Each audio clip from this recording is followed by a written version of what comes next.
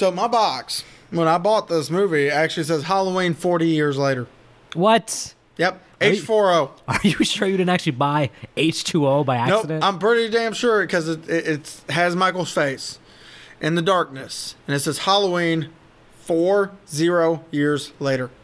Well, you know, that's kind of on the nose, but that's actually what the movie is. It is Halloween 40 years later. It could be called H4O, and then I wouldn't confuse it with being water like I did with H2O.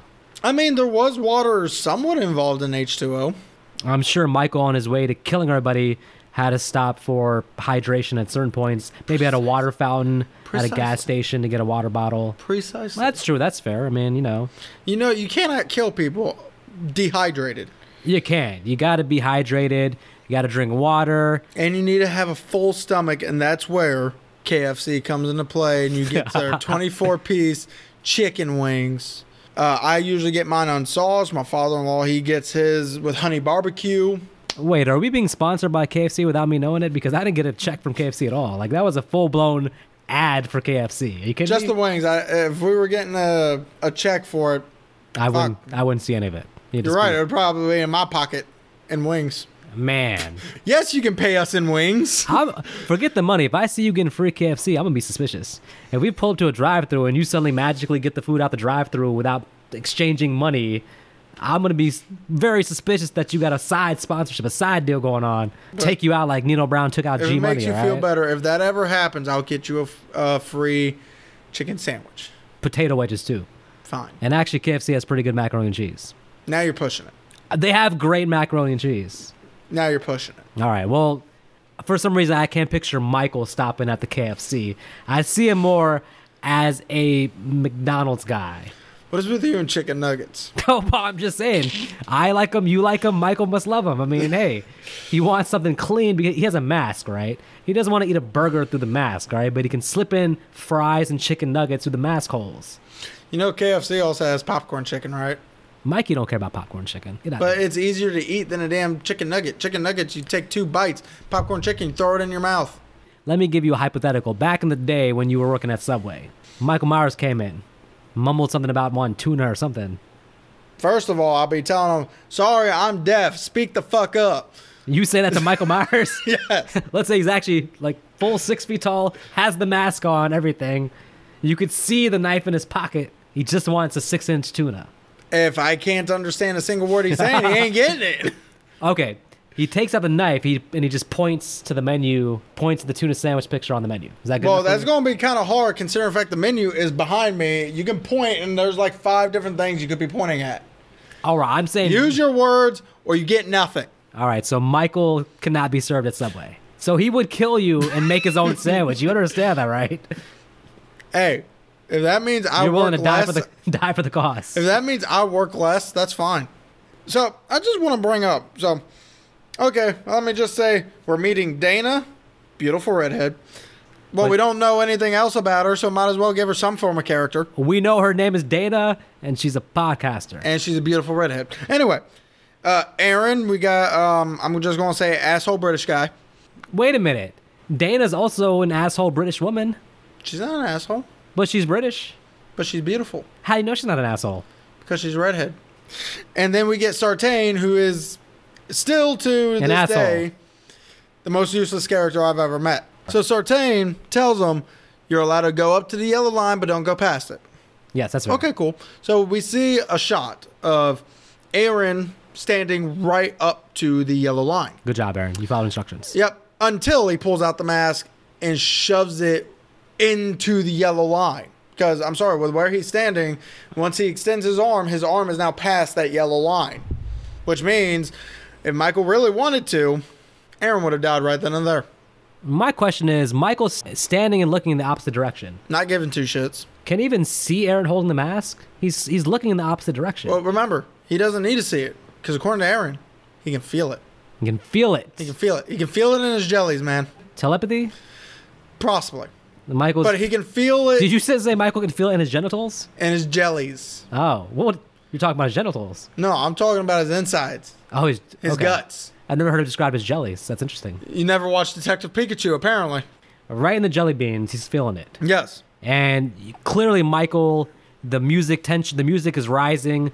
The tension's raising up. All the rest of the prisoners are going apeshit crazy. Yeah. So before I make one small remark about this scene 100%, I just want to ask something. Since this movie is ignoring the movies 2 through 100. Yep. Direct sequel to the first movie. Yes. Why do a couple podcasters really give a shit about one killer who killed people, only 5, technically a total of 6, but 5 people in one night and then was captured? Why would anyone care? It's not like it's a cold case. Yeah, it's funny. That's going to be probably one of our big things about this whole movie, is that by eliminating the sequels, everything is based on everything's based just on what Michael did on that one very night, where he did kill a few people. And not very gruesomely, I might add. No, the question is, would he be some kind of legendary serial killer? This is not exactly Charles Manson. This is not somebody who's killed 20 people. This is somebody who just went crazy, or who escaped one night, did this, has been in prison for 40 years since then. Yeah. So yes, I agree that it's a bit of a stretch.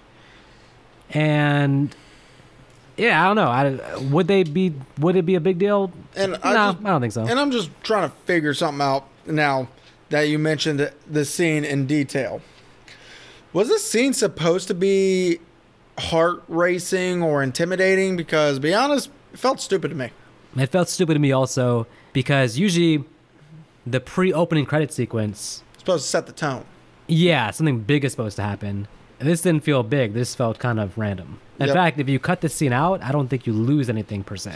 No, but you do. The only thing you get with the scene is you meet Aaron and Dana, who you follow for a good portion of the opening. They're in the scene immediately after the credits, which is them going to meet Jamie Lee Curtis in the woods. Yep, which So you could have started there, honestly. yeah, which is funny because Aaron's trying to talk to Laurie Strode, and she ain't budging until finally Dana's like $3,000. Well, $3,000 is the password to get in the secret treehouse. Smart woman. The only question is, I understand PTSD varies per person. Would somebody who had one traumatic experience 40 years ago really have such a PTSD that you would need all these locks? I can understand, owning the amount of guns she does. She wants to defend herself. I understand learning how to fight. She wants to defend herself. To turn her house into a fortress and to still be to the point where the world is evil, even though I guarantee you the world has not treated her as roughly as she was treated that night. Yeah, Would she really have that much PTSD still? Nah, I don't think so. I mean, she's very much like Sarah Connor in this movie, who Sarah Connor was like very proactively became like that because she was thinking that Judgment Day was coming, the end of the world, a big future war with robots, basically. I mean, to be honest, she had a reason. That was a valid reason. This feels not exactly correct, and it makes me feel like I do feel like they should have kept part 2 in the canon. It would have made a lot more sense with some of this. Because if you kept part 2 in the canon, then the legend of Michael Myers is huge, because you had a huge body count if you count all the hospital kills. Within 2 nights, 2 days technically. And then Laurie would have been attacked twice by Michael. Mm-hmm. And then you can reasonably say, okay, the rest of her life, she's going to be dealing with this. Now, the only caveat to that is, at the end of Halloween 2, Michael Myers did blow up in a fire. So you got to kind of figure out how you make him alive, or just have him here now with like extremely burned scars. I think the weight of Michael as presented here and the weight of Laurie's PTSD makes a lot more sense if you at least have part 2 in the canon. All right, well, I will say this. As much as we've already kind of shitted on this first, 5 minutes of this movie, I will say Jamie Lee Curtis still shows she is a great actress. In this opening scene, you see her when they start mentioning her daughter. First, she's the stone cold, answers whatever.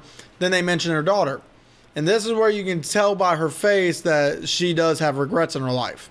Well, the PTSD, as you mentioned, not only has she like built this fortress, but the whole incident has basically completely damaged her relationships with her family. Her daughter, her granddaughter, all that's been sacrificed because of her still being obsessed with Michael Myers 40 years later. And I gotta say, this opening, I mean, okay, the opening scene, the asylum aside, this opening now with Jamie Lee Curtis and the podcasters, I'll say this, It's a little bit better. It's better. not that, but I like the podcasters. I like Jamie Lee Curtis. You're biased with the podcasters. You think because we're podcasters? Yes. I gotta say, their podcast must make a lot of money because they pulled out $3,000 like nothing. They're like, oh, that's an expensive budget. Here's $3,000. Do you actually remember what Aaron actually said to Dana when she showed him the money? No. He said, people don't fucking pay these guys for interviews, so I'm not going to pay either. They did. Yeah, because then Dana just said, okay, put your ego aside, $3,000. Password granted. That seems like an outrageous amount. I know that probably it's hard. Especially for it's hard to get an interview with Laurie Strode, but that seems especially outrageous. 40 years later from one event. Yeah, she at best is a local celebrity, but even that, I don't know. I mean, the new generation, would they even know about her 40 years later? It's very interesting. The only people who really know about her is her granddaughter and her friends. But I will say another thing that Aaron says that is kind of stupid. I'm sorry, I don't really care for the Aaron character because he says some stupid shit, including this line of saying, I want you to go see Michael because I think y'all's connection will get him talking. Dude, since we're taking out part 2, that means they're not related. You even say in this movie, right? They're not related. What connection do these two really have? They wouldn't have a connection. Michael would not give a shit about this woman. What would you want Laurie to say to him? Like, hey, I'm the one you attacked, and here I am. Like, and Michael just look at her and went, I'm sorry. Every day I regret what I did that night. No, Michael would probably just look at her and like, am I supposed to remember you? Most importantly, did you bring me some chicken nuggets? Thank you. You brought me some goddamn KFC. I didn't ask for KFC. No, he wanted the spicy nuggets from McDonald's because he's a killer. He has to go with spice. I think we know the real motivation why Michael breaks out of this damn prison. They don't give him enough chicken nuggets. To get to the nearest McDonald's and to satisfy this nuggets craving. I'm just telling you right now. We need to satisfy our nugget craving. By the way, so okay, as we're talking about, I'm thinking about what could be the purpose of that opening scene with them at the prison. And I keep calling it prison. Is it a prison or is it an insane asylum? Insane asylum. Okay, because it's Smith's Grove.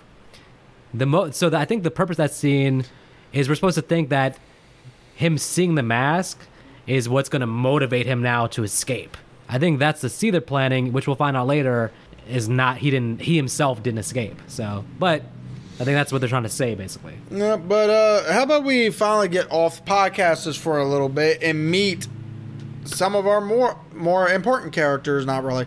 Allison, Karen, and Ray. Those are important characters, except Ray. Well, Allison and Karen are very important. Okay, well, could we have at least gotten a better actress for Karen? I don't mind Karen's actress, Judy Greer. She literally was just reading lines. I did not buy her as Karen Strode. Remember, though, you got to think that she is not Laurie Strode's daughter. She's trying to get away from that and be as normal as possible. But the problem is... So she's coming off like normal soccer mom. Even the scene where she is delving into her own backstory that, to be honest, we could have gotten snippets of by showing her actions towards situations. Instead, they decided to tell us what she went through in a very dry dialogue scene, like, I was trained since I was 8 how to use a gun, and then they took me away at 12. Yeah, we heard about all that from the podcasters. That's because she's so traumatized by it. She went to a trance when she said it, and she said it in a zombie-like state. She was in a trance. You could tell by her face she wasn't in a trance. She just didn't want to be there that day. And then Ray accidentally got peanut butter on his penis. I was going to say, you're complaining about Karen. Meanwhile, you're glossing over the worst line of dialogue in the history of the Halloween movies. Oh, man, I got peanut butter on my penis. This is the biggest atrocity. Because somebody said comedy sells and horror sucks, apparently. No, someone said that the goofy-ass dad sells. Ray, which I'm not asking for Ray to be super developed, but give me more than peanut butter on his penis. How about this? Don't give me comedy. You know, a lot of people who go to see this movie were expecting a serious horror movie, and then when a lot of people come out of the theaters, I didn't even see this until 2 years after it came out, and everyone just kept saying, yeah, it was way too funny. I couldn't get into it because every single time there was an intense scene, a funny scene happens, and it takes you out of it. And then here I am in 2020 watching it, like, why did they do this? They ruined this movie with comedy. Yeah, you know, comedy can work with horror. I would say some of the Scream movies does a good job of having comedic moments, but it's done smart, and it's a balance you have to walk where the comedy cannot interfere with the horror. It has to be kind of separated. And this movie, there's going to be several scenes we'll see where the comedy steps on the toes of the horror. Yeah, like as you just mentioned, Scream. A lot of the comedy done during the horror scenes, like say with Scream 1, was more slapstick comedy, something that would make sense during the situation with Tatum kicking Ghostface's ass. Yeah, absolutely. That was comedy that worked because it was more slapstick. There was no random one-liners that we didn't need. Or Sydney saying basically on the phone to Ghostface that, you know, all the victims in this movie do the same thing. They run up the stairs and they should be going out the front door. And then the very next scene when she's getting chased, she's running up the stairs instead of going out the front door. Yeah. That's like smart comedy. This Halloween movie is not going to exactly hit the bill on that in the same way. So. No, but let's go ahead and meet a victim, Vicky and Dave. Oh. Okay, now next scene. Our parents named her right. Yep. Vicky the victim. Yep, Vicky, Dave, Cameron, Oscar. Okay, and dinner scene. Because we don't need to know those characters. They don't get any character development. Well, I'll say this.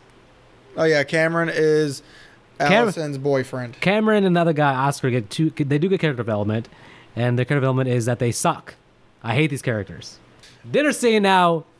One thing you'll notice in this movie, as I noticed as I'm watching it, is that Jamie Lee Curtis really carries this movie. Every scene with her in it has some weight to it because we know her character. When she gets emotional, that actually resonates. Big props to Jamie Lee Curtis. She's carrying this movie. The scenes with her mostly are all pretty good. Hair, you feel her anxiety. She seems to have a drinking problem. Her granddaughter still loves her grandmother and wants to understand her. Karen's pretty much like, fuck you. Like, get away from my family. You're a bad influence. You try to make me crazy. You're going to turn my daughter into a predator. So yeah, you can see the conflict within the family.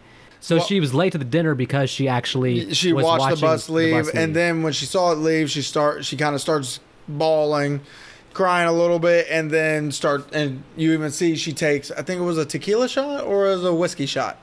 We can surmise that every Halloween she probably gets drunk and is feeling the worst because she feels a connection to Halloween is when I got attacked. Yeah. And to be fair to her, I mean, as we're going to see, every Halloween is when Michael seems to escape from the damn place. So just want to say one other thing about Laurie Strode. Why didn't she leave? Haddonfield? Yeah. I'll say this. It's interesting because I think the most common way to deal with her situation would be to leave and start over. I feel like Halloween H2O had a better representation of realistically what would have happened. She moved to a new state. She changed her name. She was still an alcoholic and she still was feeling the PTSD, but on the surface, she was moving on with her life. Now, as the character itself, yeah, but the only reason H2O also worked is because she was Michael's sister, so she would never have been attacked again had she left, because Michael wouldn't have cared about her. And I know that. What I'm saying is that just where she's at in H2O, based on the past events, it makes sense to me that even from the first movie, whatever, she would have moved to a different state, maybe change her name, basically start a new life, essentially. As long as she's staying in Haddonfield, can she really start a new life? Not really. Not with how they're portraying the character in this. And it's even odd to a point that even beyond her staying there, I would think her daughter wouldn't want to raise their family in Haddonfield if she's so like, oh, you know, grandma is crazy, grandma's a bad influence. I would think Karen would want to take Allison and herself move to a different state. So their whole family lineage being in Haddonfield still doesn't seem right. Oh. But this movie's trying to say basically that Laurie's there because she thinks Michael's going to escape and she's waiting for him to escape. And she even says, I've been waiting for this day so I can kill him. And also to protect her family. Yeah. So it makes sense, even though I think that probably 99% of people who went through part one would go to a different town and start over. Yeah. But one thing, so now we get to our bus crash. Dad and son are in the truck. Son saying he likes dancing. Dad saying, well, I just wanted to spend time with you, and this is the best way I know how, yada, yada. Okay, done with that character development. So you get to the bus crash. Yes. A bunch of people in white gowns, hospital gowns, walking all around the place. Yes. First thing you're going to do is obviously make sure everyone's okay. So you're going to get out of your truck and go check them all out. What the hell? You know, I was sitting there thinking to myself, I was like, you know, there's one thing I wouldn't do in this situation, and that's get out my damn car. There's one thing I wouldn't have done in this situation, and stop. I would have just kept driving. I was like, oh, I just hit somebody. Speed bump. The thing is, if you're seeing these people in the white gowns, right? Okay, my mind would go to two things. I would think either this is a prison bus and prisoners have escaped, or this is a bus with insane people have escaped. And you just see them casually running around, because if they were criminals, they wouldn't be wandering. But I wouldn't think that this was a Greyhound bus of normal tourists that are all walking around in white gowns. Yeah. But this father says, hey, let me go see if someone's okay. And I'm just like, I don't think anybody would react that way. I think you drive by. At most, you roll your window down, but getting out your car? Now, I wouldn't have even rolled my window down. I just would have ran the fuck over. Maybe the fact that he has a gun makes him feel emboldened. He didn't even pull the gun. He went out of the car without the gun. The kid grabbed the gun. All right, well, okay, so that was stupid. But let's say this. Like father, like son. What does the son do? Gets out. Gets out the car. Okay, if my dad... Okay, let's say the dad's gone missing, right? If my dad doesn't come back, my next thought is, I'm going to get in the driver's seat, drive off, and call the police down the road. I hope dad's okay. Well, the son definitely deserved his death because, you know, Michael gets in the car. Well, this was very interesting. Now, the son goes to the bus and shoots Sartain. That kid had the right idea. But then he runs back to his car, and Michael's in the back seat now. And that to me is like the freakiest thing in the world. Is like when you're in your car and someone's in the back seat. That's the freakiest thing in the world. Michael, I don't think he actually killed the kid. I think he just gave him a bad concussion. Oh, no, he killed the kid. You think so? Yeah. Because we don't hear anything or see anything about the kid after. This kid could have had a future in dancing, man. He could have been a great dancer. Kid's dead. His life thrown away, man. He's dead. What about his dancing future, Nick? You know what? I got a better idea. Mike, you're right. Michael didn't kill him. What he did was something worse. Ate him? He ripped his legs off. What? He ripped them off like ripping off a butterfly's wings. Why? Kid is now just screwed, with lack of better terms. Because he can't dance now. Screwed. Michael didn't hear his dreams about wanting to be a dancer, though. How would he know? Doesn't mean Michael just didn't innately go, oh, something about your legs is important. Is this telepathy again? Telepathy. Telekinesis. So let's get to Dana and Aaron's death, because, you know... Wait a minute. We see them at the graveyard. Let's get to Dana and Aaron's death, because all they learn in the graveyard is exactly what we already knew in the first damn place. But you do see Michael watching them in the background. Okay. It means Michael's following them, right? Because they have his mask and he just wants his damn persona back so he can go back to killing people. How the hell did he find them, though? He escaped from the bus. They're on their way, like, before that. How do you find him? How does Michael find anybody? He walks. And just stumbles upon people that he's looking for, huh? Yes. What the hell, man? All right, so anyways, yeah, let's get to their death. We go to a gas station where, unfortunately, the employees here... is dead. ...are not going to have a good day. I hope they have good health insurance because, well... They just dead. There's health insurance. Life insurance is what they need. Yeah, that's true. So that way their families are taken care of. You know, anyone living in Haddonfield just needs life insurance, even the kids. Yeah, that's true. Except babies. Toddlers are apparently safe. Absolutely. Well, yeah, right. That's true. So, Aaron gets the shit kicked out of him. There's a chance he's alive because last time we see him, he's still breathing. He just closes his eyes. I feel like he should be alive because I feel like he was skeptical about Michael before he was talking to Lori.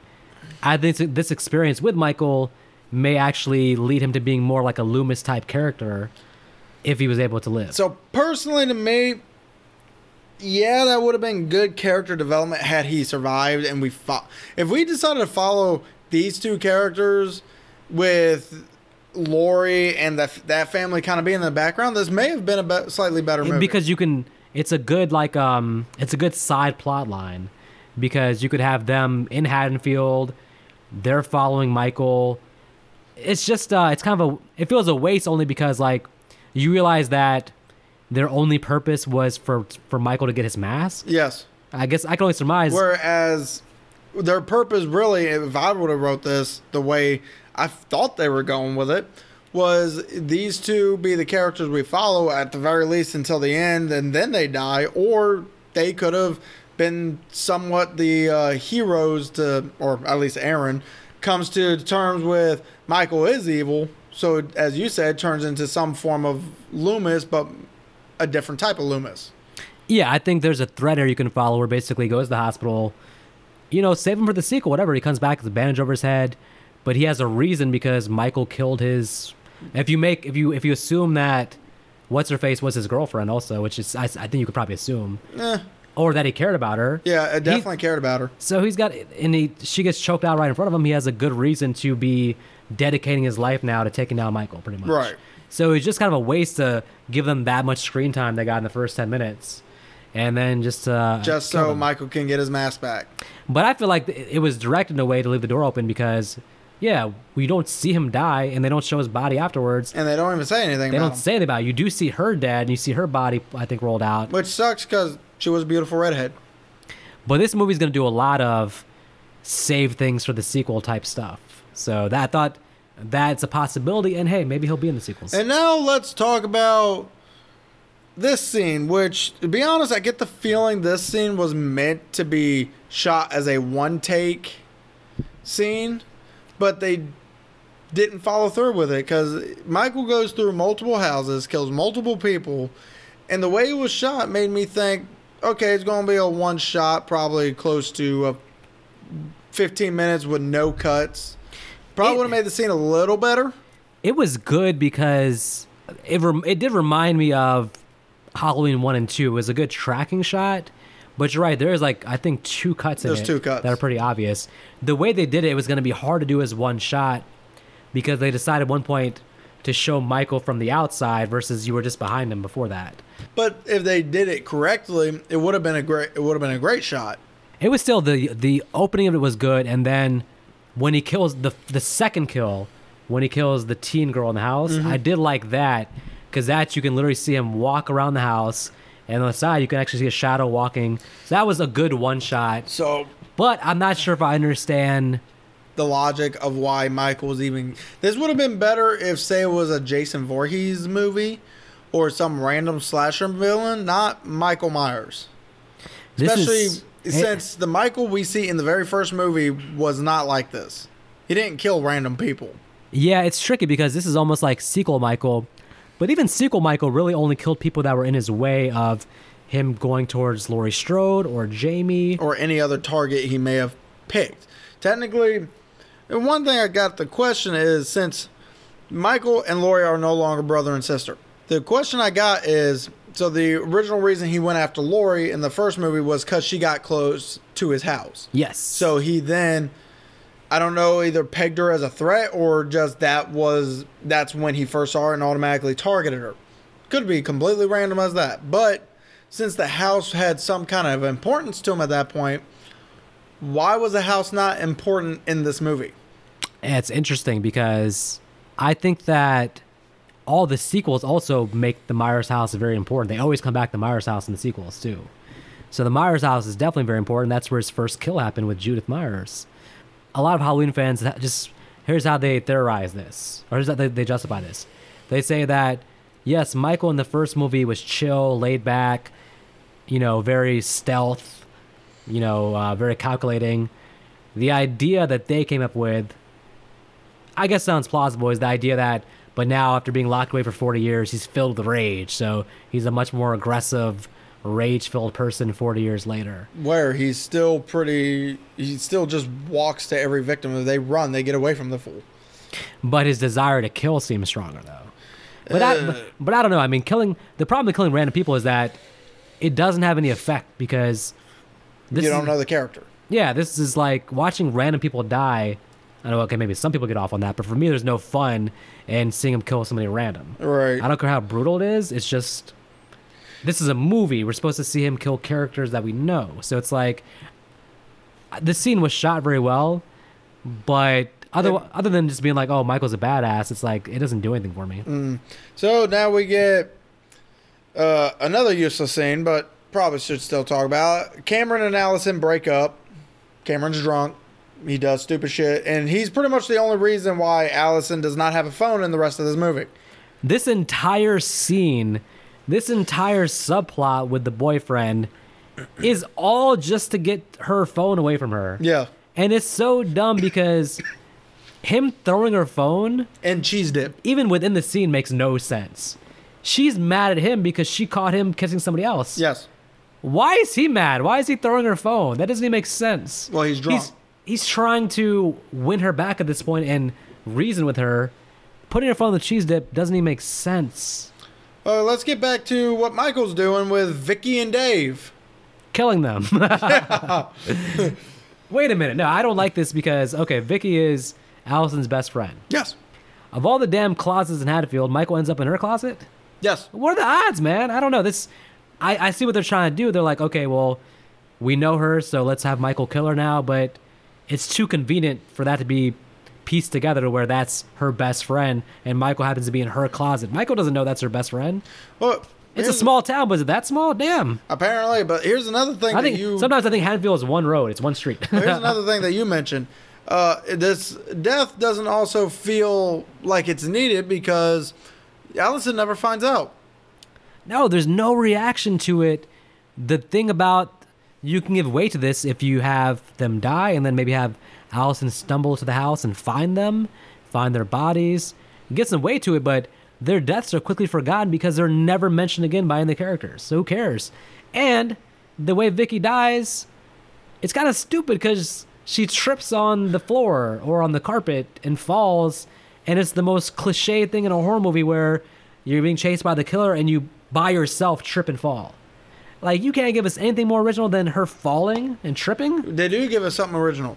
So sure, she's asking for help from Dave, but when she sees Julian, her whole mannerism changes to Julian, run. She doesn't ask Julian for help like most people in horror movies do, even though they know it's a little kid. Well, she's smart enough to know that Julian can't do shit. Right, exactly. Yeah, Julian's gonna come up and get decapitated. So, but okay. So, but this is example number 2. We're talking about how the comedy is misplaced in this movie because as she trips, she's in trouble, and the artist's like, "Oh shit, is she gonna get away?" We have Julian running up the stairs and being like, "Nope," and running back down, and the whole crowd, because I saw this in theaters, and the whole crowd laughed their ass off. And I'm like, you don't want the crowd laughing here because this is one of your main death scenes. Right. It just was misplaced comedy. And people were still laughing as Michael... And then Julian runs out and he's telling Dave, don't go up there and get killed. And again, the audience is just still laughing their ass off. They're like, oh my God, this is the funniest kid. And then you're cutting back and she's getting stabbed and people are still laughing. So and then you can't click back into being scared now. It's like... And then Dave decides to be a badass. Dave's a dumbass. Dave sort of took his ass right out that kitchen, right behind Julian, and ran away. Well, yeah, but Dave's also high. So I would have loved to see this ends up being off screen, but I really want to see what this confrontation was. Dave walk up the stairs with a knife and be like, Mickey! And then the door opens and it's Michael. And then, because somehow Dave ended up downstairs, like impaled against the wall. So what the hell, man? I want to know what kind of superpower Michael has to make all these kitchen knives apparently able to keep bodies from hitting the floor by stabbing them, especially in that very first movie. That very first movie was like, okay, he lifted. Even Michael looked down and was like, how did I do this? How did I do that? It would take at least 3 knives to, I think, keep the entire body. Like one in the chest area, one down here. The man I think in this scene, doesn't he have like just the knife through the throat? Yeah. Is impaling him against the wall. And it's on the side, so I'm pretty sure by this point the body should have probably just fallen. And Dave was a reasonably tall dude. Yeah. What the hell, man? I don't understand how Dave ended up downstairs anyways. He probably ran when he saw Michael. This was a Just Say No to Drugs commercial because if the man wasn't high, maybe he would have ran out. Well, remember the last person that said no to drugs ended up getting a cast iron skillet to the face. That's true. Yeah. Well. Anyway, so let's So how about we play? That was a Freddy's Dead reference, right? Yeah. All right. So let's go ahead and play a new game that I just created called Guess That Line. All right, let's do it. Are you ready? I'm ready. First line. You're the new Loomis. Oh, God. Can I take 500 points on Cringe Line of the Year Yes. by Laurie Strode? Yes.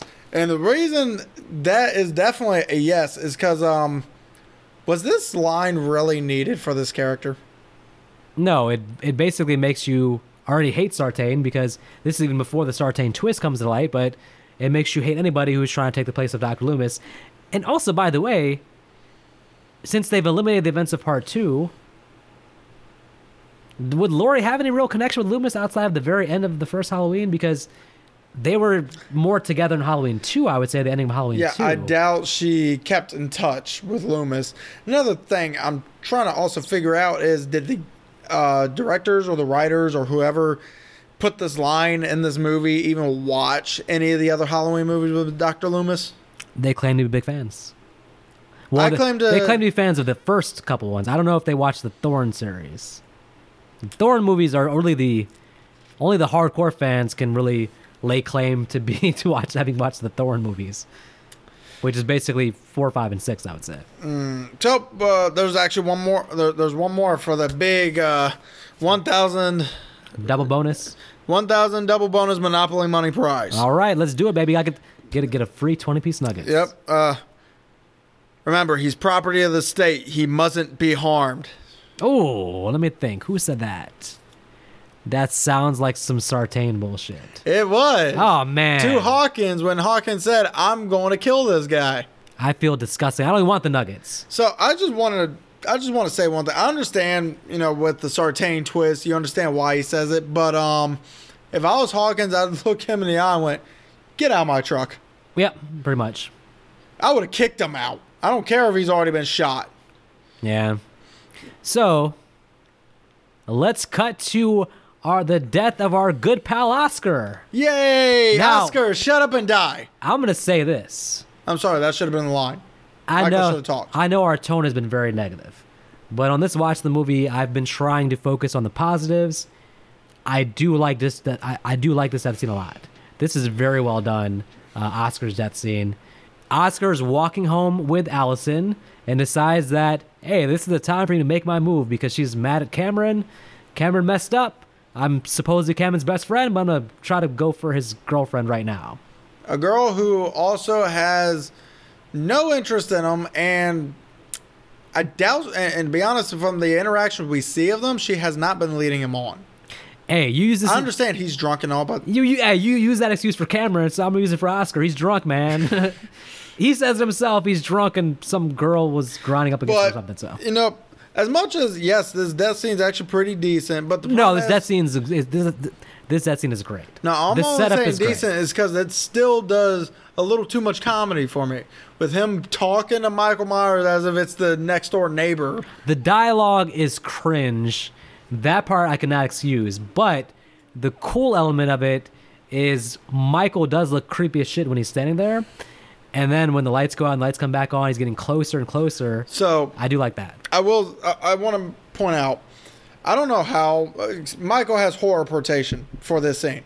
Because he is all the way across the yard. For those that don't know, in every horror movie we've seen, a lot of times the killer seems to have teleportation skills. And we have, Nick here has dubbed it. Has dubbed that horror portation.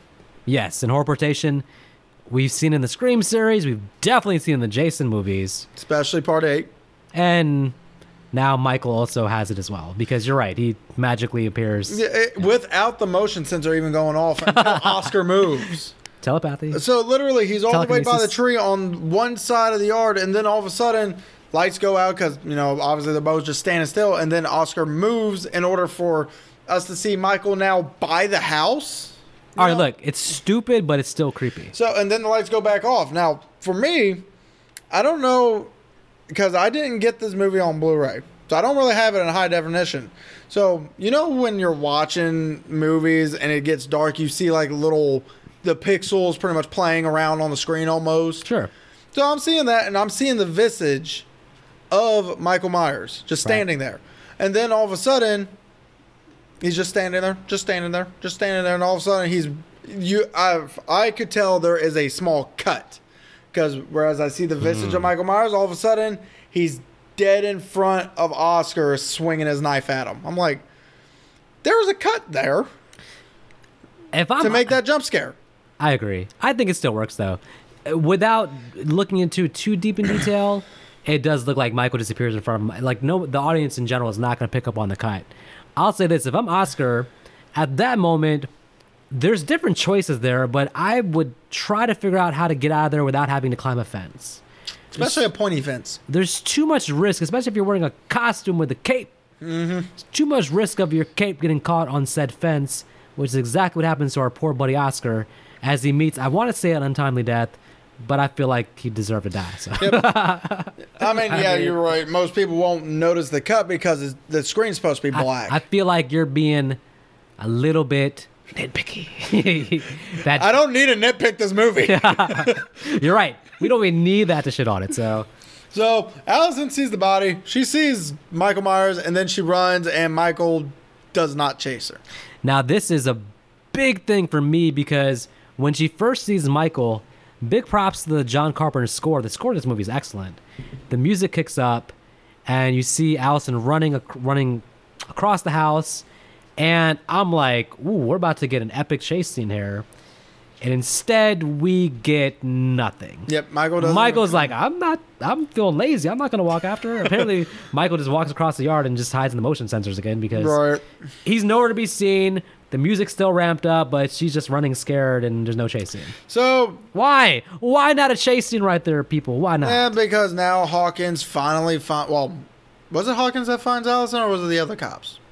Hawkins finds Allison at this point because they're in the police car with Sartain. Yep. As a matter of fact, Michael is usually so stealth in the shadows, is walking on a sidewalk and on the main road. And Hawkins runs him over, which pisses Sartain off, and here comes our big twist of the movie. Oh, man, and the big twist is that Allison is the killer. Yes. And she gets out, and she stabs both of them, and she kills them all, and the movie ends. So. Yep. So, anyway, I guess away from Fantasyland, because that probably would have made for a better movie. Well, I was hoping that would happen, but... Nope. What happens is Sartain...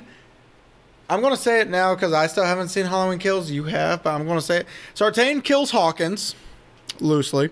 Wait a minute. He does kill him, and to make sure he's dead... He runs him over. Runs over his body, which would kill 99% of all human beings. I just want to say something about the Sartain twist. Since this movie was slated for a trilogy, this one, Kills, and whatever comes after Kills. Since this movie was slated for a trilogy, why is it that this Sartain twist, whatever, couldn't have been revealed until the second movie? Make that the climax scene, is finding out Sartain's whole back bit. I don't care for the character. It still would have sucked ass, but I still feel like this is a second movie reveal before the final confrontation between Michael Myers and Laurie Strode.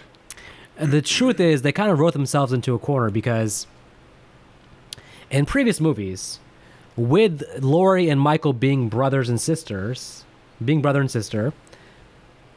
Michael's mission was always to find Laurie and kill her, or find Jamie and kill her. He had a purpose, a mission, right? Because in this movie, they have Michael just wandering aimlessly on the streets. He has no purpose. He's not doing this. He's walking around killing random people. They didn't have a way, writing-wise, to get him and Laurie in the same area.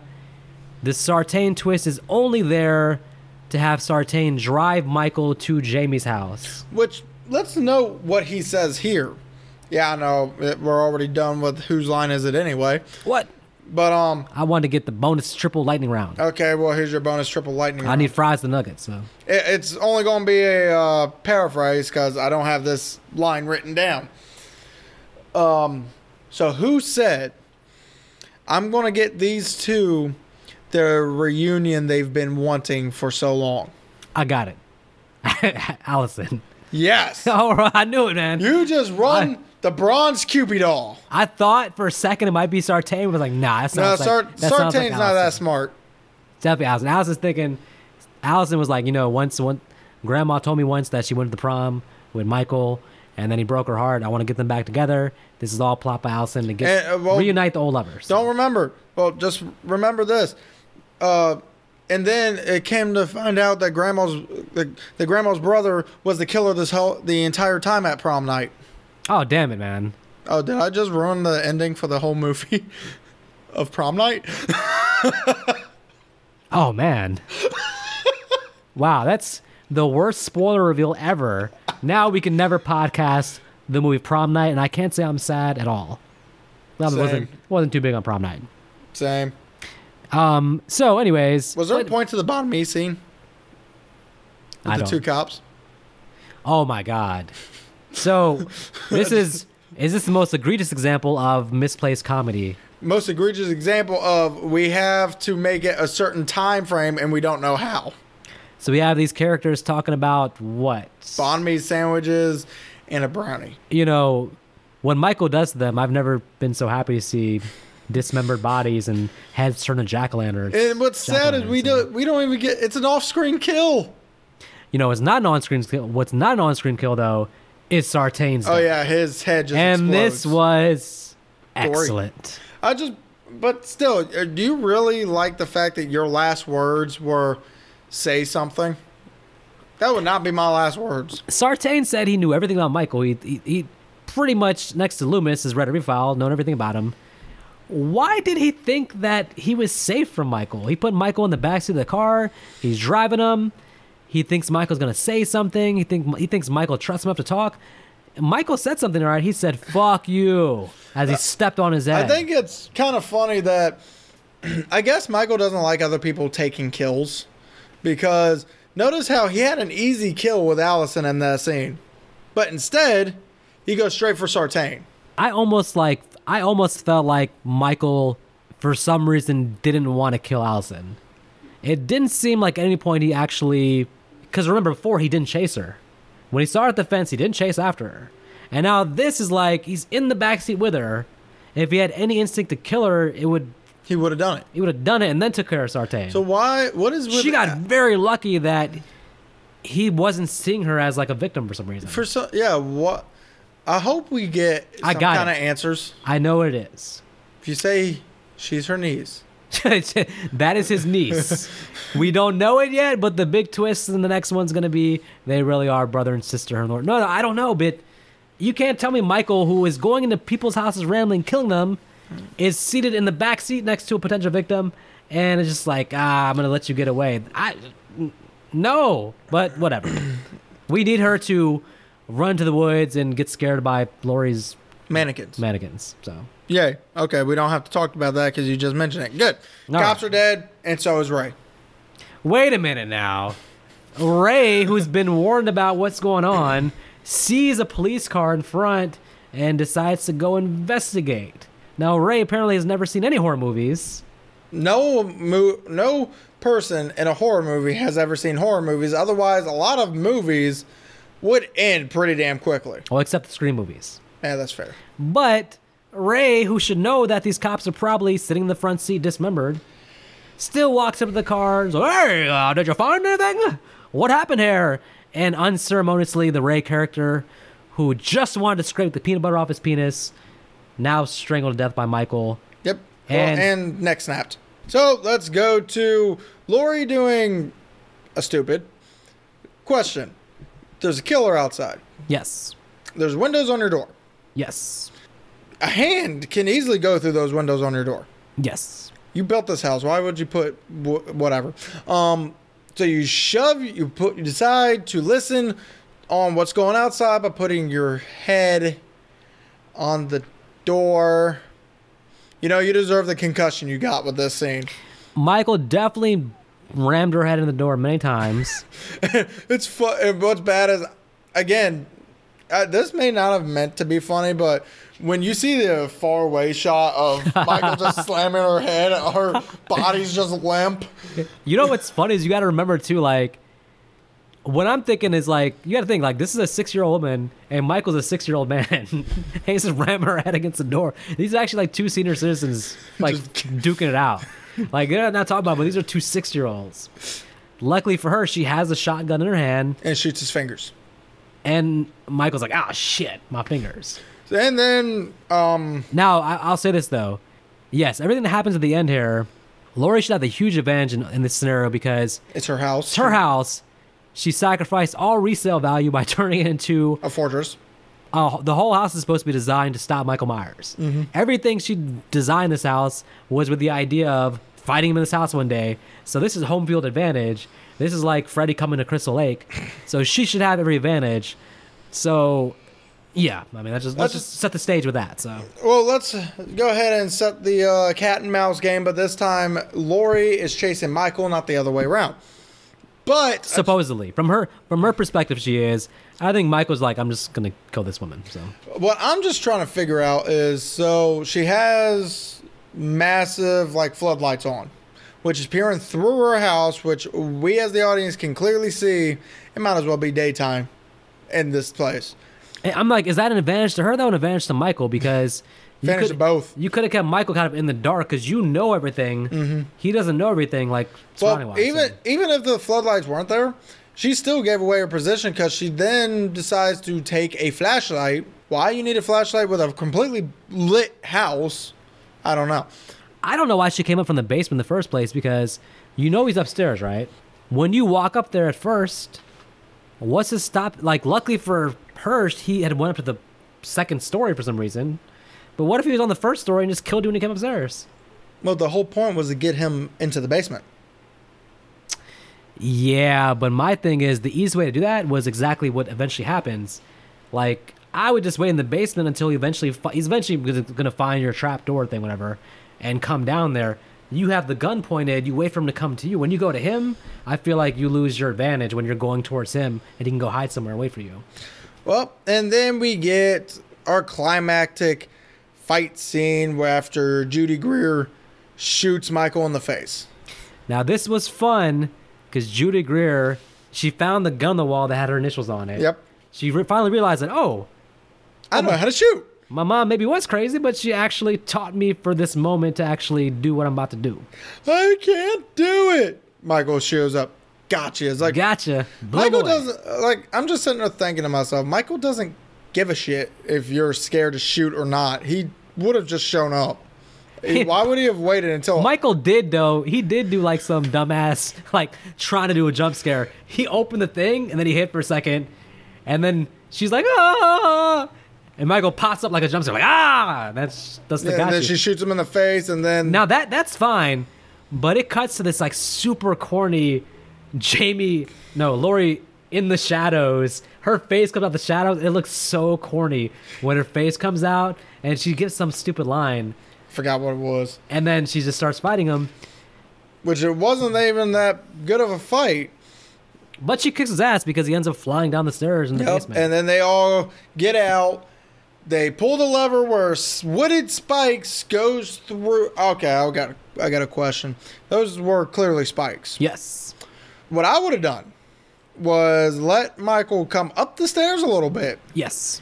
Then pull the lever and let the spikes go through his damn head. Yes.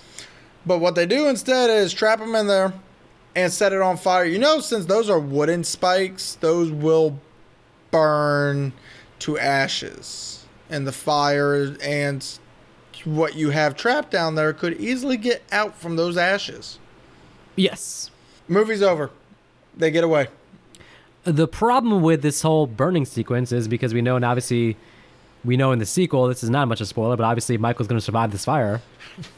If you spent 40 years designing a trap for Michael... I want to make sure it works. And you actually get him in the trap, you can't leave any room for error. And by the way, you should stay in... I think for her, for Lori's mental health, she should have stayed and watched the body and made sure he was dead. Mm-hmm. Because when you leave out and you don't see the body, you're still going to question, is he dead or not? You'll have no peace. Mm-hmm. That said, for the movie... within the movie, for assuming that Michael is dead and getting burned, it's a satisfying ending if we're on the assumption that Michael's actually burning. So have you heard about what the original ending was going to be if this was not slated for a trilogy? Yes. So in the original ending, Michael goes out back and finds a spaceship and decides to go kill people on Mars. And Elon Musk helps them get to Mars, and then they recolonize and Michael kills everybody. You read something else? Yes. Oh, listen, I'm pretty sure my spoilers is correct. What do you got? What I got was Michael shows up at the house. We get our little cat and mouse scene, and then they end up in the front yard where Lori and Michael have a big knife fight, cut the hell out of each other, and both die. That sounds a little bit more realistic than my scenario, but just like a little bit. I mean, I think mine's more entertaining. I personally would have rather seen that than what we get. But your ending does not lead to a sequel. This movie did not need a sequel. Ain't thinking about that money, baby. That cheddar. Well, how about they What start about the money? How about they start thinking about good movies? No, Hollywood is a for-profit. And What makes better profit, bad movies or good movies? do I need to remind you that this is the highest grossing slasher of all time? I reject your reality and substitute my own. Well, they reject anything. They reject your theory, and they welcome the money. So anyway, categories. Get to our categories. Best character or best performance. Best performance is easily Michael Myers. Jamie Lee Curtis. Michael Myers. I'm going to give a shout out to Michael Myers, played by Jude Courtney, I think his name is. Jude James Courtney, maybe. If I'm butchering your name, I'm sorry. Don't take that as an excuse to butcher me. Because I'm trying to say that you're a great Michael Myers. You're one of the best Michael Myers in the series. I don't like seeing Mike. So this is my personal thing. I don't like seeing Mike with the mask off. When they're showing his face, normal face, I just want to see Mike with the mask on. I don't like seeing shots of him like as an old man with a mask off. Me personally, the reason I say Michael is because he didn't have any lines that just killed the character for me. Like with Lori, I was fine with most of the scenes, and then she goes, "You're the new Loomis." That's one line. That line killed the character for me. I said it once, I'll say it again. Just because we understand the character from a previous movie does not mean we care about the character in the next. I gotta be honest. I like Jamie Lee Curtis in this movie. I do feel like her character's strong in this movie, but I'm not mad at Michael. Michael's my second choice for sure. I can't say anything against her. She's still a great actress. It's just the actor who played Michael didn't do anything to make me pissed off at the character. But are you too closely associating? There's the performance and the character. You're saying the character is make you not like her performance almost, you're saying. Well, I mean, she's the one who had to perform that line. All right, I got you. Jamie Lee Curtis. I'm going just with purely her acting skills. Okay. Let's go for worst performance. Sartain. Oh, man. Damn. I know, right? Man. I'm going to go with Ray. But, what I'm doing now is I'm doing what you did. His dumbass lines are making me, like, you hold that against him. But again, he still had to perform that line. Yeah. I'm sorry, it's just a line can kill a character. And unfortunately, the actor has to perform that line, so that is counting as a performance. Well, everything he said was delivered like in a cheesy way. Like, the guy never seemed like a serious character in the movie. And some of that was the acting, though. The actor did deliver it very cheesily. So when he dies, there's no weight to it. We don't care, and unfortunately, even the damn characters don't care. There's no reaction to Ray's death in this movie from Karen or from Allison. To be honest, and that's a big fail because when Allison shows up at the house, she should be saying, "Hey, what the hell happened to Dad?" And there's none of that. So to be honest, there's no reactions to any of the deaths that happens in this movie. So there's no weight to them. You only process characters' deaths by how other characters react to the deaths. Mm-hmm. Stupid. Okay, best scene in the movie. Let's see what had happened was. I think I'm going to still probably go with the end sequence altogether. Yeah, there were some logical problems with it, but it is fun seeing Michael and Laurie fight. That's what you want to see this movie, is a Michael and Laurie showdown. Everything else is kind of like Michael with side characters, but I'll still say the end sequence was overall fun to watch. See, this one's a hard one for me because, as y'all can probably guess, I didn't like this movie. I didn't like a lot of scenes in this movie. I think the best scene I can say is it would have to be the ending scene. For me, it's the ending scene or it's the Oscar death scene. It's two things that stand out to me. So, I mean, the Oscar death scene is just too funny to me. The second half of the tracking shot scene, not where he kills the old lady, but where he kills the teenager. I thought that was very well done. And that's pretty brutal too, actually. So you're gonna hate me because that's my worst scene. Is the entire tracking scene, and that's because he's just killing random people just to up the body count. I don't care about a body count in a horror movie. I care about if the movie can make my heart race. That's why I'm watching a horror movie. If I'm just watching people die, my heart's not racing. My worst scene by far. Oh yeah, my worst scene by far is the Sartain reveal. When Sartain reveals his true colors and kills Hawkins, stabs Hawkins in the neck, runs him over. And kills him. Yep. Definitely kills him. Yep. It's dead man walking. Yep. That annoyed me because that twist was not needed. All right. So, what would you like explored more, podcasters?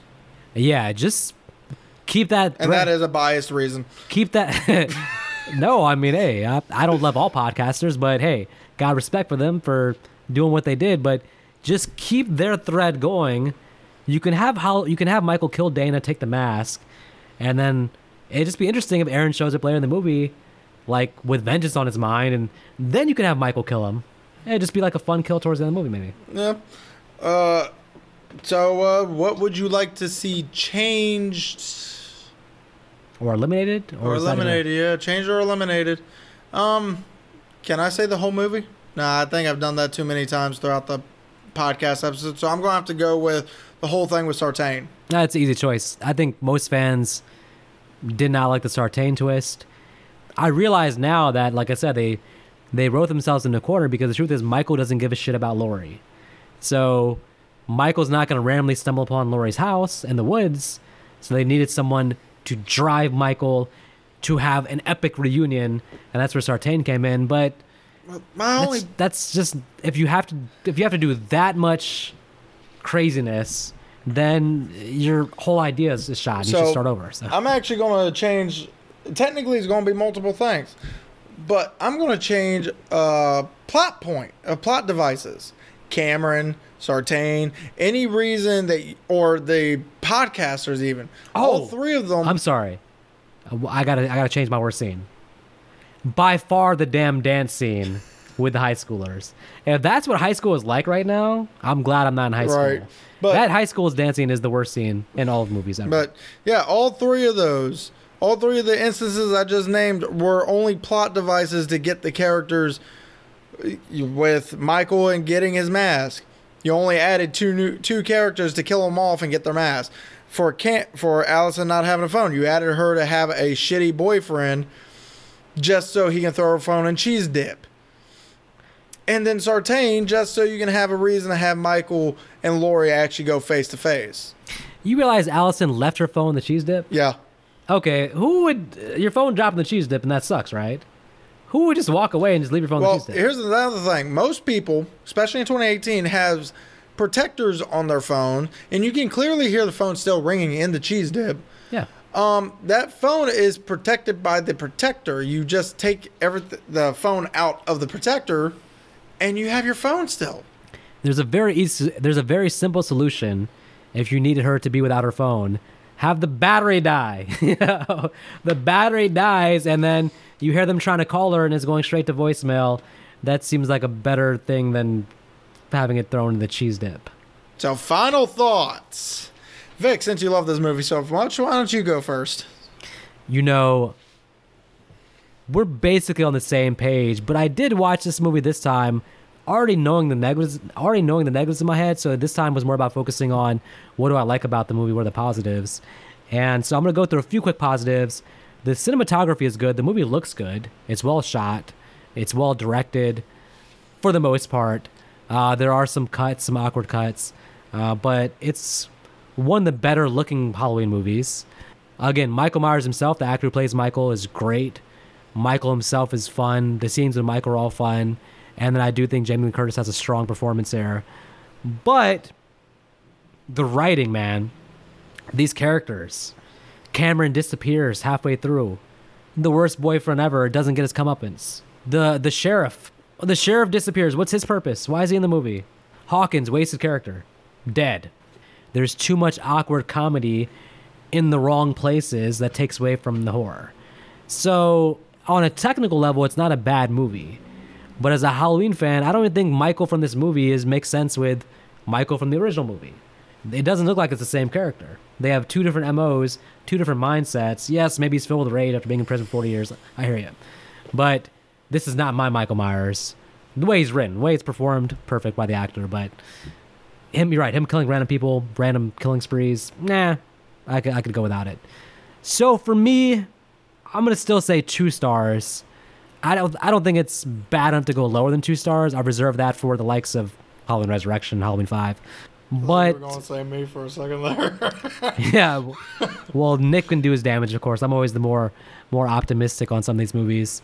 It doesn't have too much rewatchability for me, which is a key thing I look for in Halloween movies. How many times do I want to watch it? Do I want to watch it every year? This will not be one of the ones that I marathon with the Halloween series.